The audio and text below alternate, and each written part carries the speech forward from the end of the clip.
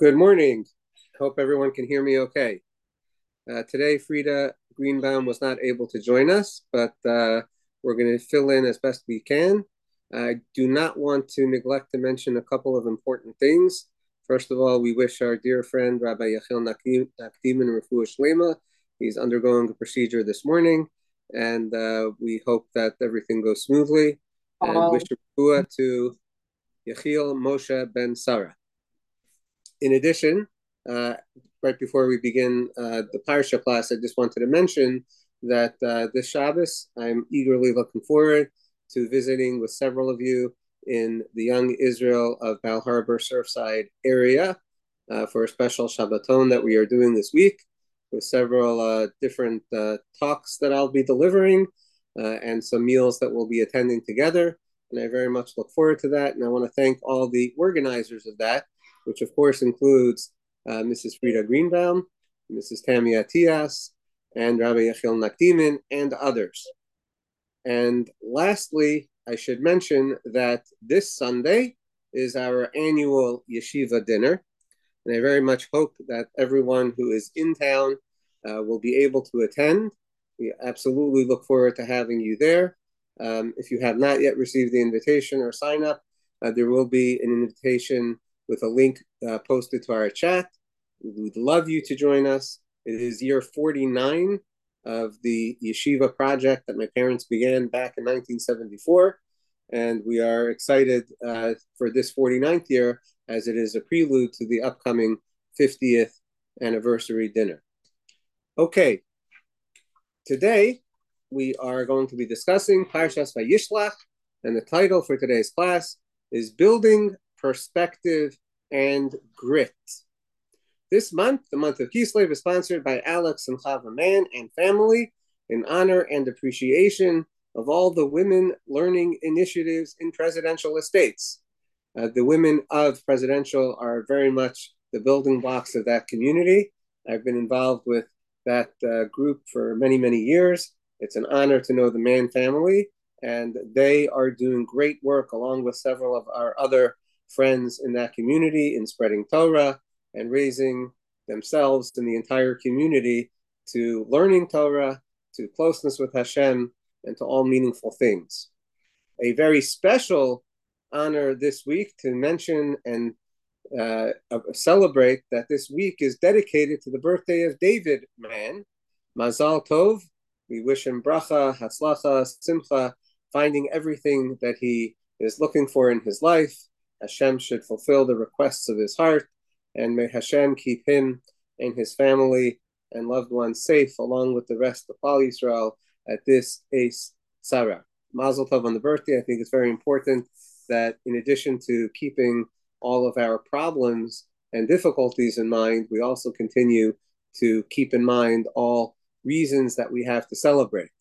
I don't know about all of you, but every day that goes by where another crisis does not occur beyond that which we are already dealing with is a day that I also celebrate.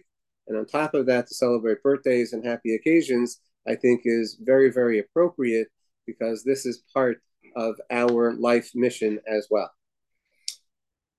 Having said that, we do continue to grapple with our emotions and rumination, right? All this thinking that so many of us are doing during this ongoing crisis that began just under 2 months ago on October 7th. It's hard to believe that it's almost a full 60 days. One of the undercurrents of many of my peers and their thinking is that they are frankly less concerned for their own personal safety and security and are instead rather fearful for the next generations, those aged around 40 and younger. It seems that to many of us, we think in terms of the short-term future being as not so bad, but the long-term future being quite devastating because we are all witnessing the unraveling of the world around us. So therefore, the current difficulties, such as anti-Semitism, financial instability, general fear-mongering, tumultuous politics, which is occurring in many countries, some of us, again, in my peer group at least, are not seeing as urgently problematic as they might appear. Personally, I am not so certain. I am not clear on the order of events that are yet to follow. Regardless, it is clear that over the last several decades, we are all witness to a major societal decline in many arenas.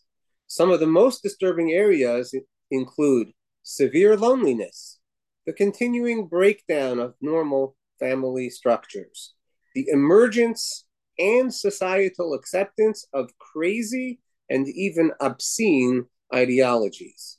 Plus, we have widening chasms between people, both in personal relationships, in politics, and just different mindsets with seemingly no paths of real resolution.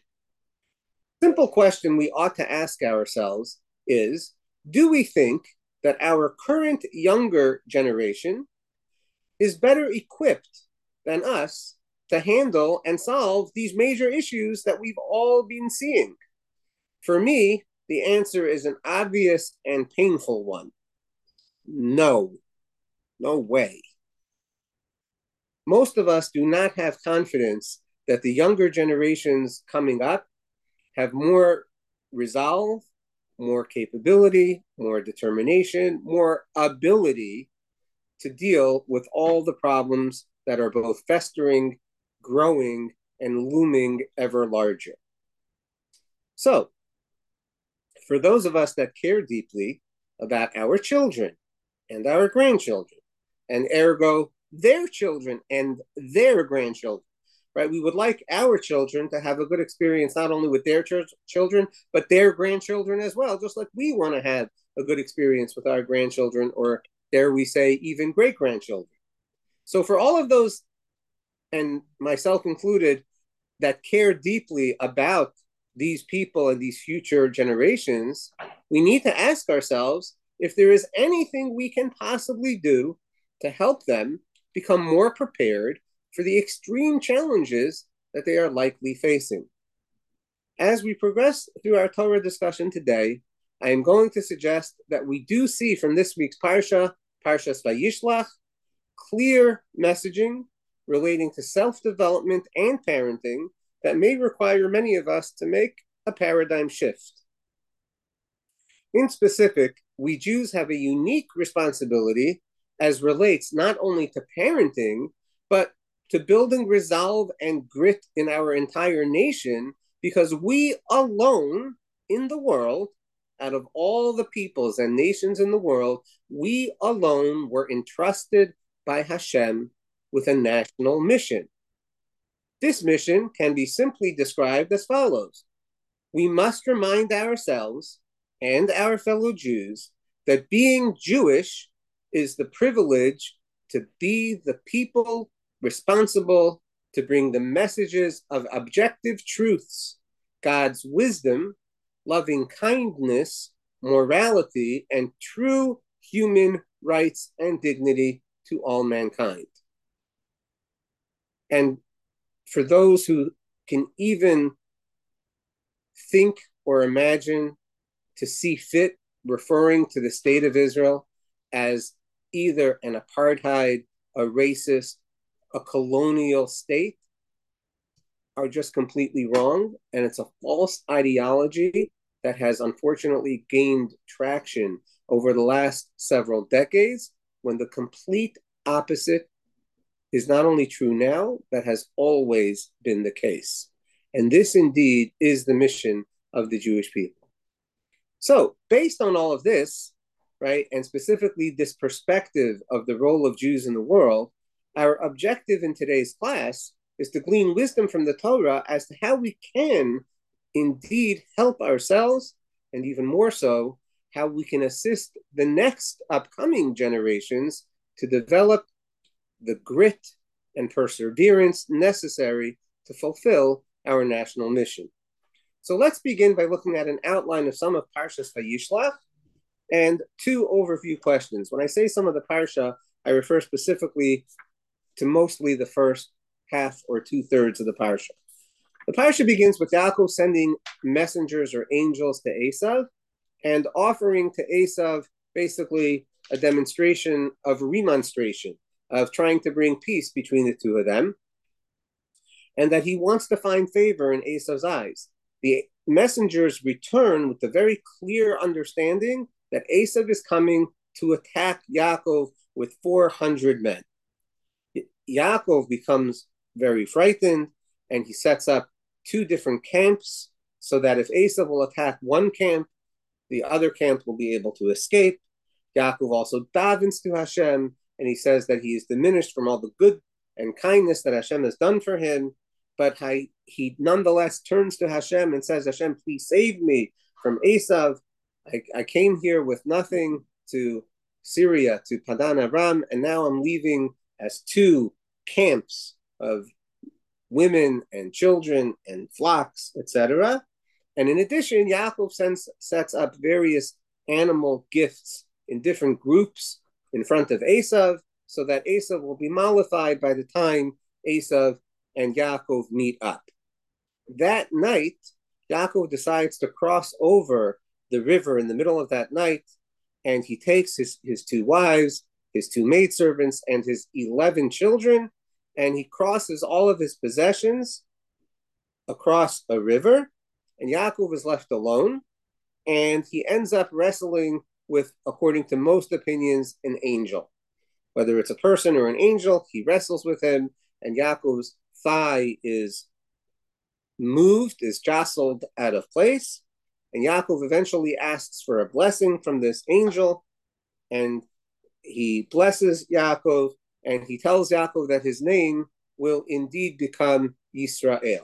Now, I mentioned 11 children before. We're going to get to that later, that Rashi asks, were there not 12 children? Rashi explains that Dinah was actually put in a box. We're going to come back and discuss that.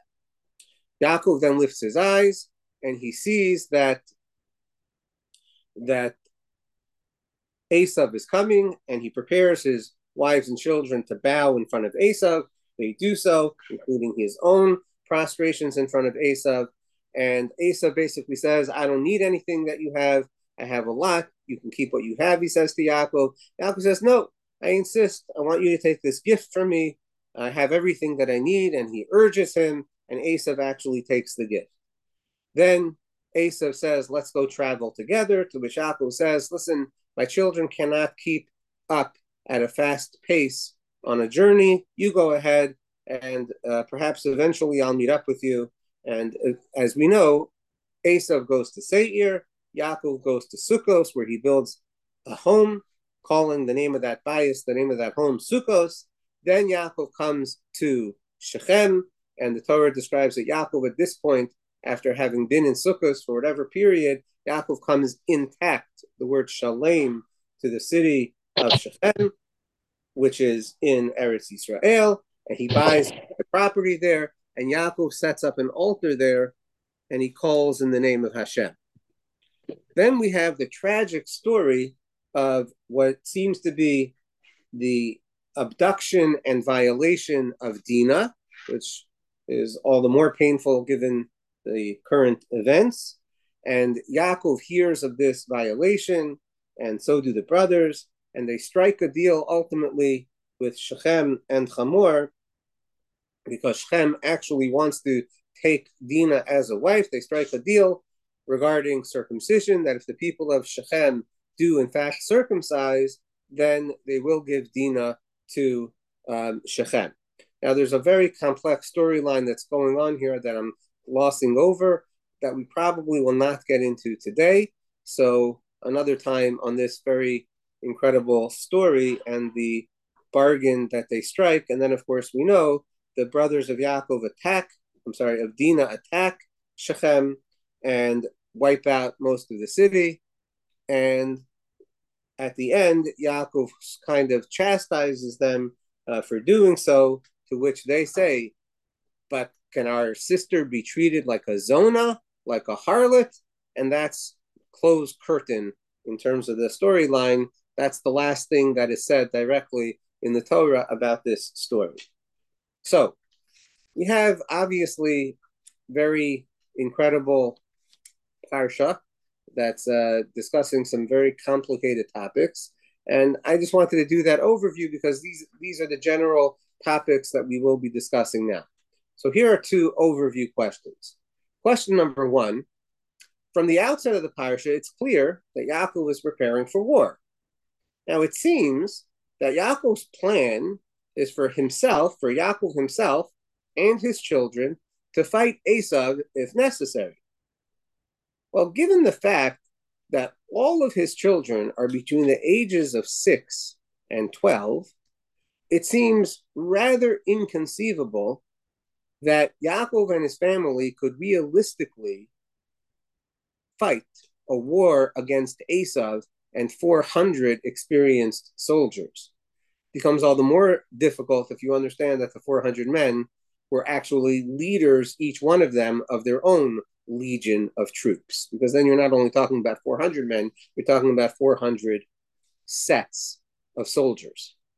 So the question is, how could Yaakov invite such a bleak prospect that would likely end in his family's utter decimation? Why not simply go on the run immediately? Surely at least some of them, right? Some of them we would expect could find refuge at Yitzchak's home. But instead, Yaakov chooses to stick it out, potentially fight what's sure to be a devastating battle. Maybe he has a hope that he can mollify Esav, as does in fact end up happening, but it seems quite the enormous risk. And the question is, why take that risk? Very simple question, but I think one that's not often addressed. Number two, overview question, is how can we possibly understand that Yaakov and his family would suffer such a terrible tragedy as the abduction and violation of Dinah? Surely the righteousness of Yaakov and his wives, along with seemingly the children themselves, plus the fact of Hashem's care and the different promises that Hashem explicitly stated to Yaakov, that should carry some significance and weight, that one would have thought that Dinah would be protected from such a horrible, horrible act. But yet, this is what happens, and it's terrible. And following that is the war that Yaakov's children wage against Shechem. Very difficult to understand why such a thing would happen. So these are our two overview questions, and that's really what we're going to begin with to start our conversation and answer. If we look at the end of Parshas VaYetze, we have a few incredible and interesting things in that the deal that Yaakov strikes with Lavan is quite amazing. And it begins with a really nice question that was asked to me this past Shabbos by Mordechai Atias. He asked me the following question. Some of you know him as the Mohel or Mati Atias. His question is like this. Hashem appears to Lavan in a dream when Lavan is in pursuit of Yaakov. And Hashem says to Lavan, be careful to talk to Yaakov mitov ad ra. In other words, don't speak to Yaakov from either good or bad. That's seemingly the explanation of Hashem's statement to Lavan. Let me just get you the chapter and verses. Chapter 31, sentence 24. Hashem came to Lavan in a dream, and he said, guard yourself lest you speak with Yaakov from good until evil. Now, seemingly what that means is don't talk to Yaakov. Don't have anything to do with him. Turn tail and run. Get away from Yaakov. That's a simple way to understand Hashem's warning to Lavan. But instead, Lavan pursues Yaakov. He camps near him. And he then chastises Yaakov and says, what did you do? You stole my heart. You took away my children like captives. You didn't even give me the chance to kiss my sons and my daughters. Look what you did. Now, really, I would want to do something bad to you, but Hashem appeared, your God, God of your fathers, appeared to me and said, be careful not to speak with Yaakov from good or bad. So Lavan actually quotes Hashem, telling him, don't speak good or bad, while he's posturing and quite maliciously chastising Yaakov. So the obvious question, what Mordechai asked is, I thought Lavan wasn't supposed to talk to Yaakov. Lavan should have just turned around and went home and let it go. So I'd like to suggest that the answer, perhaps, to Lavan's question, I'm sorry, to Mordechai Atias's question, is that Hashem wasn't really intending to tell Lavan, don't speak to Yaakov.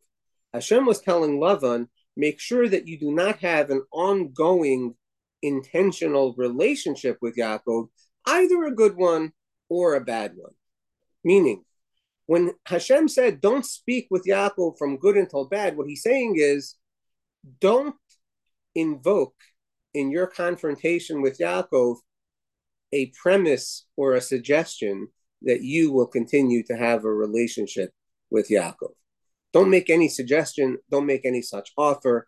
And indeed, what happens is Lavan looks for his gods, he doesn't find them, and then Yaakov and Lavan agree to a permanent parting of the ways. That's actually the way the story ends, which to me is extremely instructive. But why is it relevant to our conversation? Very simple. All of this is a tremendous learning lesson for Yaakov's children. And in fact, in no coincidence, when Yaakov makes the suggestion and he says, when Lavan makes the suggestion and he says, everything is mine, but let's now make a covenant between me and between you, and Hashem will be a witness between me and between you, Yaakov takes a stone and he lifts it up as a monument and he calls his brothers and says to them, gather stones. And they take stones and they build a mound of stones and they eat there. Well, who are his brothers? Says Rashi, his brothers are his children. And this is a very key Rashi for us, because Rashi says that his brothers are his children because they were his brothers coming close to Yaakov and supporting him in time of trouble and war. And here is Yaakov educating his children in the process of their developing into a nation with a mission. And unfortunately, lesson number one is that they will have no relationship with their maternal grandfather. That is over. Why? Why is it over? Okay, Lavan is a bad guy, Lavan has bad intentions, but why do they have to have this covenant that they can have nothing to do with Lavan? And as we pointed out, there can be no continuing relationship with Lavan, as Hashem, according to our understanding, is telling Lavan himself that he needs to accept. And the answer is, as Yaakov says, Elohei Avraham ve'Elohei Nachor yishpetu ve'nenu Elohei Avihem vayishava Yaakov b'fachad VaYishlach. That's chapter 31, sentence 53. The God of Avraham versus the God of Nachor. Says Rashi, the God of Avraham is holy. The God of Nachor is mundane. Because our God, which is the God of Avraham, who is the brother of Nachor from which Lavan comes, that is the distinguishing factor between the family that is the dynasty of Avraham and the family that is the dynasty of Nachor. The family that is the dynasty of Nachor are worshippers of idols, of false ideologies. We cannot be family with those people. That is lesson number one in going to battle, that Yaakov trains his children immediately from the outset, from their very young age, of ages 6 to 12. You need to understand that we are in a war against false ideologies, and you need to be ready for war. That's what it's all about. That's why Yaakov refers to them as his brothers. That's why he asks them to participate in this covenant. Can you imagine? You're telling your children, cut off your grandfather. That's what he's telling them. That's what they're doing. That's what they're committed to do in their wisdom and in their greatness. Now, our Parsha is the Parsha of Esav, meaning Parshas VaYishlach. And here too, Yaakov is preparing his children to understand that their mission as being descended from Abraham is specifically going to require that just like they fought against Lavan, or were prepared to fight against Lavan, and instead made a covenant with him to actually cut him off, so too, they need to be prepared to fight against Esav. Because guess what, people? Esav is coming. This is not a war you can ignore. You can't just run away home to Yitzchak hoping that maybe some of you will escape. The war has already begun, and we need to confront the reality of that war head on. And if it's a war that's happening, it means it's a war that Hashem wants us to fight. Just like Yaakov is telling his children, you cannot escape, we cannot escape. The war has begun. It is here, not it is going to come. It is here. They are coming to get us. We have to be prepared to fight, to daven, to bribe, all the things that Yaakov does. But his message, which is what we're focusing on today, his message to his children is be ready. It is your responsibility. It is our responsibility. And indeed, it is the Jewish mission. And even if it is against our family, against our cousins, if the false ideology is threatening our existence, we have to be prepared to fight, no matter how old we are, no matter how prepared we are for battle as soldiers and weapons and everything else. We have to be ready to fight. It's really, really difficult because one would think, okay, run away for now. Let's wait till the next time. Says Yaakov, there's no real escaping Esav. There's only fighting Esav. So we're better equipped to fight him now, standing together with me, Yaakov, also leading in battle, and me, Yaakov, supporting you, and the two camps, one supporting the other, as we'll explain in a moment. That's our better option than to hope for a safer day later when it's likely that we'll be depleted, and who knows what then our chances will be. Now, incredibly, Rashi tells us that Yaakov prepared for three things, as we all know, for prayer and for presence and for battle. So for prayer, it's very clear. The Torah says Yaakov turned to Hashem and said, save me from Esav. And for presence, it's very clear. The Torah says, hey, look, there are various things that Yaakov's, different groups of animals that Yaakov sets up with his servants. What's his preparation for battle? So most of us would say his preparation for battle is dividing into two camps. However the division worked, which is another very interesting point, whatever it was, the preparation was dividing into two camps.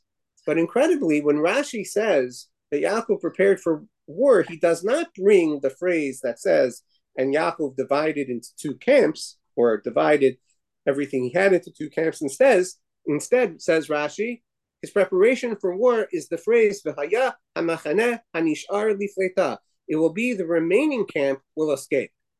Why does Rashi say that the preparation for war is the cause of the preparation for war, right? The preparation for war is dividing into two camps. The result will be that hopefully one will escape. The preparation is not that hopefully one will escape. The preparation is to divide into two camps. But from here, we learn another major lesson and another incredible thing that we need to give over to the next generation. Because the mission is a collective one, a national one that we are all responsible for one another, and it's not a mission of survival, it's actually a mission of the Jewish cause, which we'll explain. We need to be ready to fight to the death so that the other ones can survive. The real preparation for the war is not dividing into camps. It's dividing into camps with the intention that we will fight our darndest, even if all it means is that the other group will survive. Because then it's not about our survival, it's about the survival of the nation and the purpose that it serves. So therefore, says Rashi, the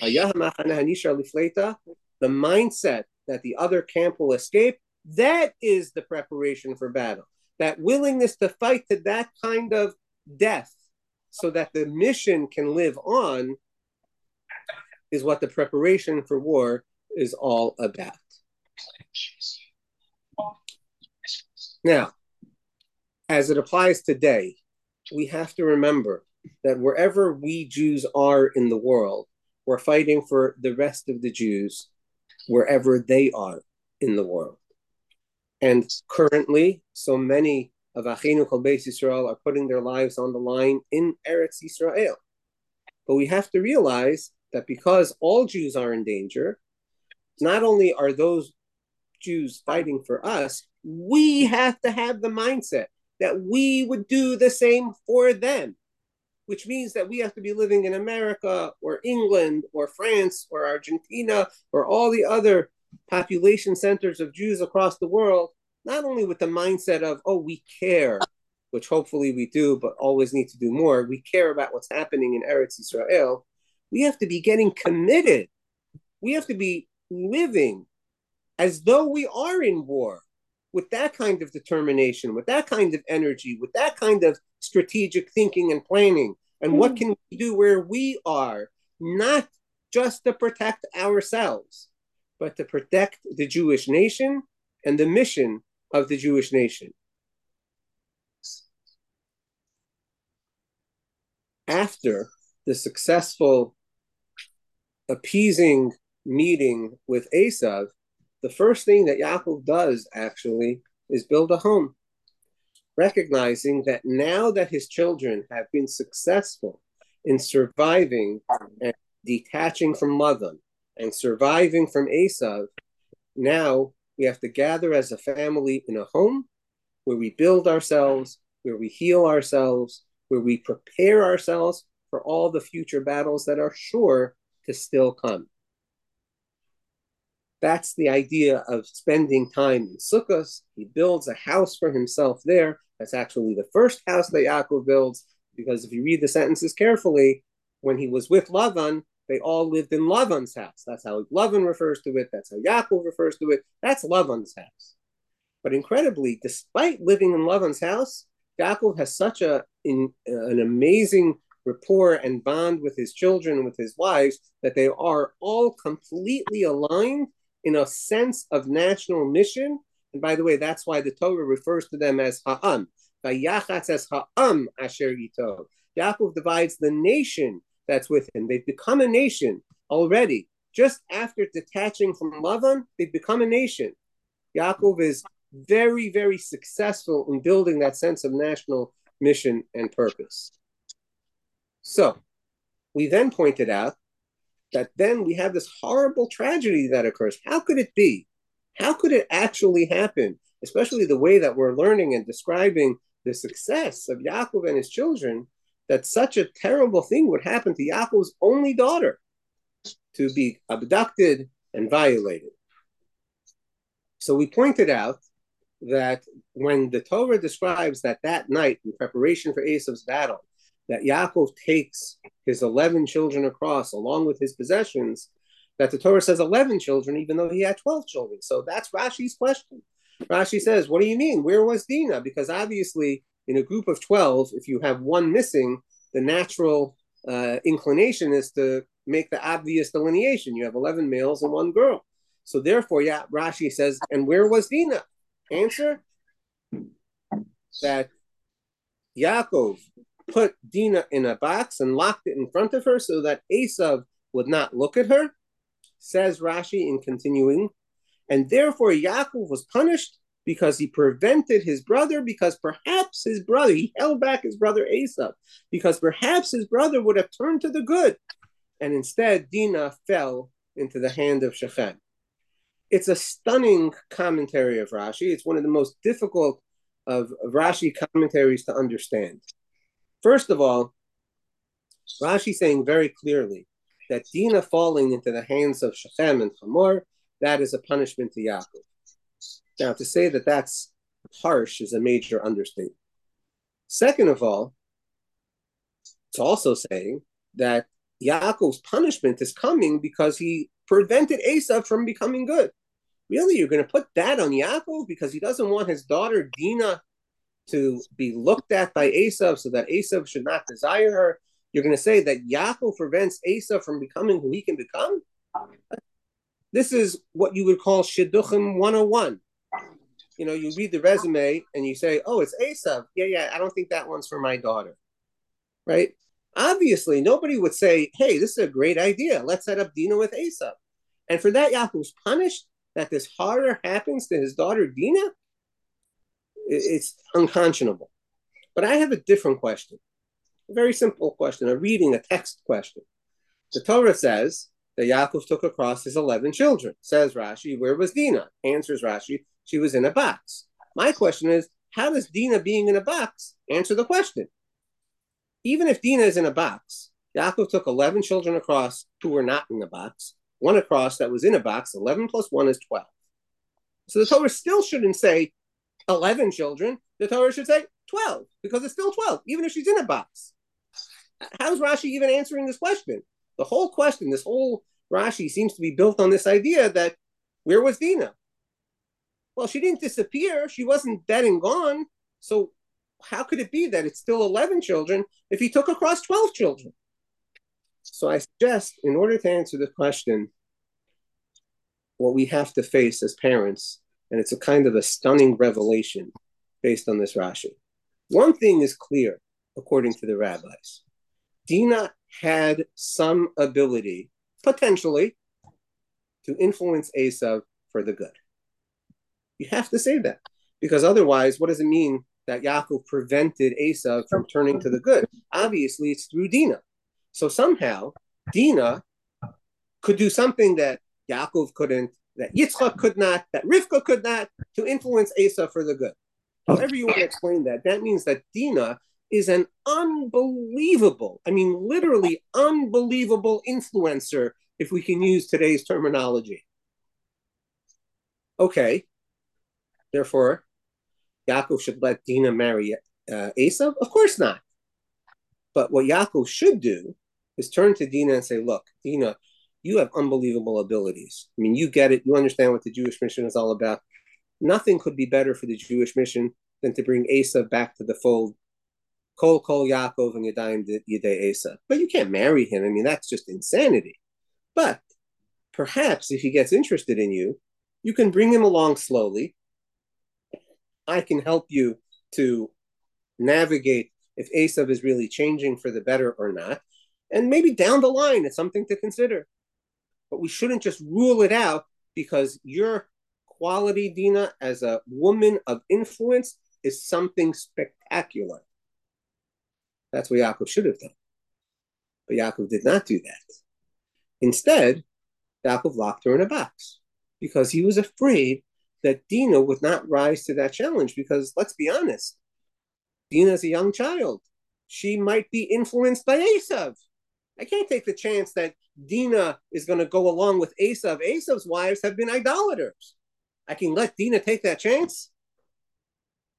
Says the Torah, you have to let your children face their challenges. Your job as a parent is not to prevent your children from having challenges. It's not to protect them from all the evils that exist in the world and cloister them and hide them and hope that they will never be confronted by anything negative in their lives. Guess what? That's impossible. The evil exists. It exists in the streets of America. It exists in the streets of Eretz Yisrael. It exists everywhere. Your job is to help your children learn how to handle their challenges. In the moment that Yaakov locks Dinah in the box, he's not treating her like a child. That's not a yeled that you are nurturing and raising. That's a person that you are holding back and preventing them from their true development. In that moment, Yaakov has 11 children, not 12, because he's not treating Dinah like his child. Now, I know that that's a bitter pill for us parents to swallow, because we're all afraid on behalf of our children of all the evils that may be coming their way. whether it's the personal Gates or Hara challenges, or God forbid, the rising hatred that we are currently experiencing as a nation. And we want to protect them from that. We don't want them to have to think about those things. We don't want to have, one second. We, God forbid, don't want them to have to suffer any of that. But it's coming. It's here. Our job is not to hide them from it. You can't hide from Esav, and you can't hide from the challenges of a child's personal self-development, not knowing which way things are going to turn out. If, God forbid, it's off the derech or a different way. That's the message that the Torah is like a lightning bolt teaching us right here. In the moment that Yaakov takes Dinah across the river in a box, she's just a possession. She's not a child. Why? Because he has prevented her from facing the challenge of her development that she needs to have. And unfortunately, the punishment of which the rabbis speak is kind of a natural self-evolving development. Dinah goes out looking. Dinah goes out looking for some fulfillment of who she is. And instead of being guided by Yaakov through whatever that challenge was, she's going out on her own. Because unfortunately, Yaakov has constricted Dinah from facing their challenge. So that is a major, major lesson for us today in developing perspective and building grit. We don't help our children if we just prevent them from confronting challenges or prevent them from failing. That doesn't help them. It's the opposite. We have to recognize the reality challenges of our children and do our best to assist them in facing them. Now, oftentimes, as a friend told me, we think we know what's best for our children. We tell them our opinion, but we don't really know. I told them, speak for yourself. Right? We all like to think that we definitely know what's best for our children. And the older they get, the truth is, the harder it is to know, because they have their lives, their internal selves and developing that they need to deal with. All we can really do is try to offer to help them. So helping our children confront and handle their most important challenges instead of protecting them is exactly how to help our children develop perspective and grit, because otherwise they don't have to deal with it. They don't have to develop the perseverance. A great phrase that my wife educated our youngest children is called delayed gratification. Right? Instead of instant gratification, we have delayed gratification.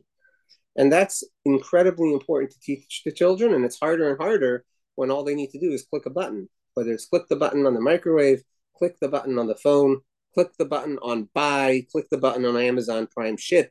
All it is just a click of a button. You got everything done. It's harder and harder to teach our children that that's not real life, meaning that's not the way to confront challenges, is by expecting instant solutions and satisfaction and gratification. There is no escaping our destiny as Hashem's nation, and specifically, what it means to be Hashem's nation is to be the people responsible to bring forth messages of objective truths, God's wisdom, loving kindness, morality, and true human rights and dignity to all mankind. And I think that simple paragraph, when used as our lens for our purpose as a nation, and are we fighting for that? Are we fighting for the Jewish nation to be able to bring forth messages of objective truths, to bring forth God's wisdom, to bring forth God's messages of loving kindness and morality and true human rights and dignity to all mankind? A lot of questions become more clearly answered. Is that what we are fighting for? Is that what we are teaching our children to get prepared to do and to fight for? So I'll just go to this question that was posted on our chat. Somebody just asked, okay, so do I think we should send our children to college, universities, and campuses where anti-Semitism is so prevalent? So I'll tell you the simple answer. The simple answer is, of course not, but not because the anti-Semitism is so rampant. is because the college ideologies are insane. They are completely against truth. The vast majority of colleges are promoting the idea in large numbers of Israel being an apartheid state, of Israel being the aggressors, etc., etc. Now, if you have children that understand the falseness of that, and they are not going to be captive or held sway by those false ideologies, and the purpose of going to college is so that they can somehow, through that education, through that degree, bring the messages of morality and truth and God's wisdom, etc., to the world, go for it. Absolutely.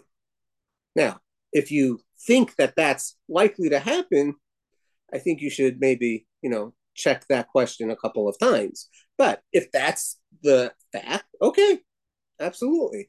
But we have to be asking that about every situation.